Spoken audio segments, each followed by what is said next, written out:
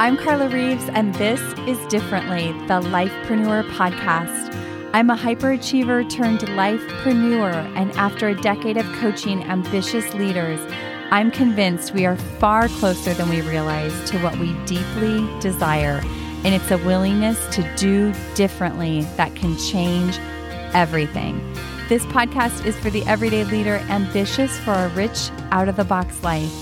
This is your weekly nudge and reminder to take a risk to build a life that is uniquely bold, authentic, and in alignment with your deepest values.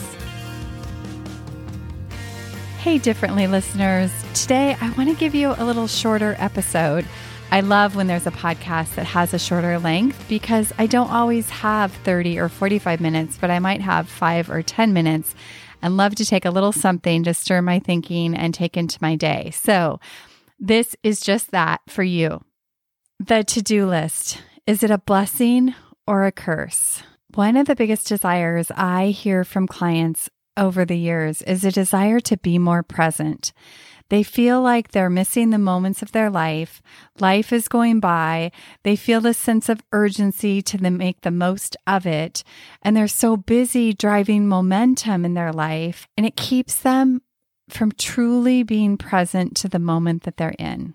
Rest assured, if you feel this way, a different approach is closer than you think and more accessible than you realize. And that's what we're diving into today.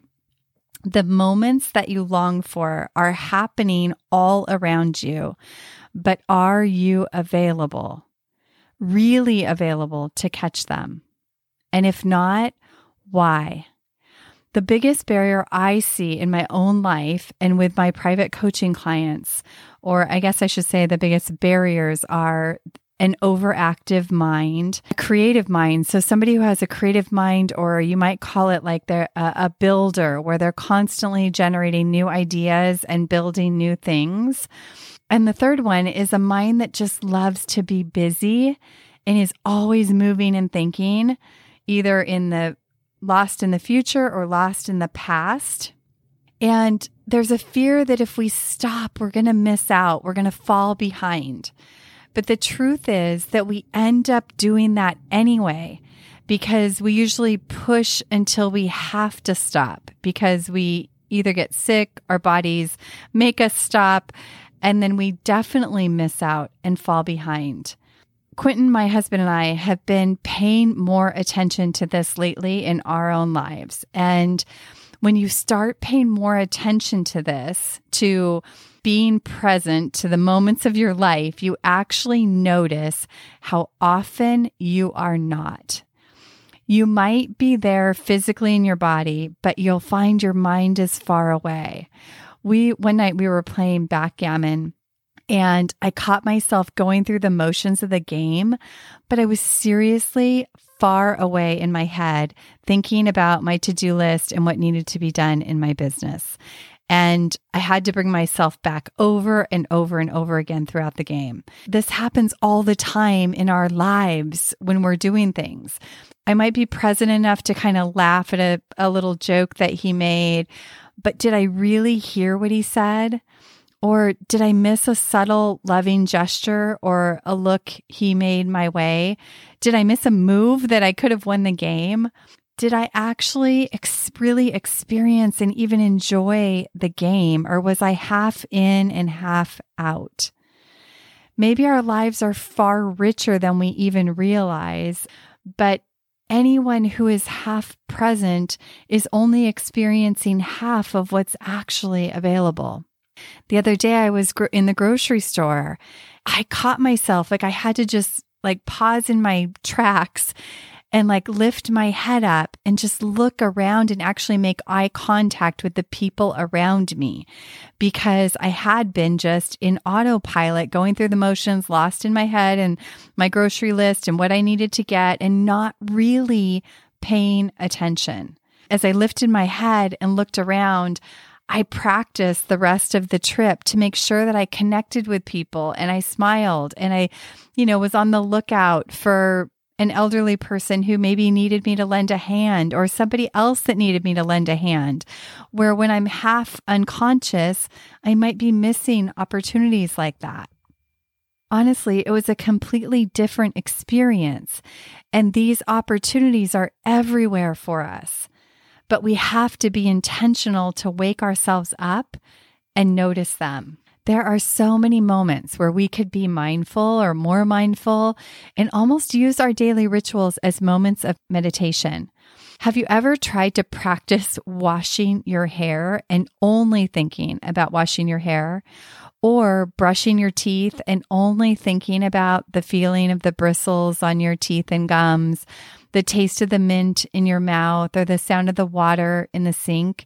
It's really hard and really a practice that could replenish us in ways we don't even know. On a recent trip to Colorado, we made a point to be accountable to each other, to just say to each other, be here now. Because so often we're there, but we're not really there because we're lost in our thoughts. A lot of times we're planning the next day or getting excited about the adventure we're going to take in 2 days instead of being present to the adventure we're on right here today. The biggest barrier to being present is our busy mind. So the access is setting down the busy brain, setting down the to-do list. The to-do list seems to come up over and over and over again with creative entrepreneurs and business owners, artists, people who have work that they're passionate about, but they also don't want to sacrifice these important parts of their life. And the to-do list is the barrier that prevents them from having more of that. The to-do list, it is a blessing and a curse depending on how we let it run us or be a tool for us. And the access to being more present in your life is setting down the to-do list intentionally. And one of the ways that you can do that, presence yourself right where you are. The way I do this is I'll notice the sights or the colors or the sounds, what I smell. I'll notice the chair I'm sitting in or my feet on the ground and wiggling my toes. So you can tap into all of your senses is really helpful for bringing yourself back to the moment that you're in. Writing, I find, is a really great way to slow down the mind and really be present to where you are right in this moment. Meditation and prayer can be really helpful. My invitation to you today is to implement one simple thing, whether it's, reminding yourself or each other to be here now, whether it's a simple practice like engaging with your senses or writing or prayer. Choose one and practice it over the next week and practice mentally setting down your to-do list, knowing that it's going to wait.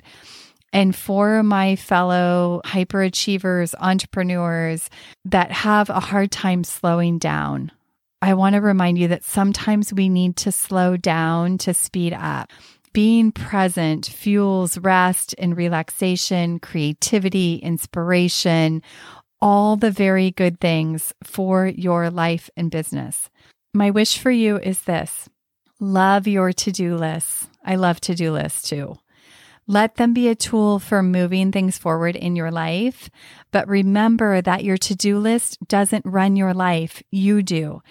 And setting it down intentionally, figuratively and literally during important moments of your life or just ordinary moments that you want to feel extraordinary will change the quality of these moments. And we know what happens when you start doing differently. Over time, this becomes your life.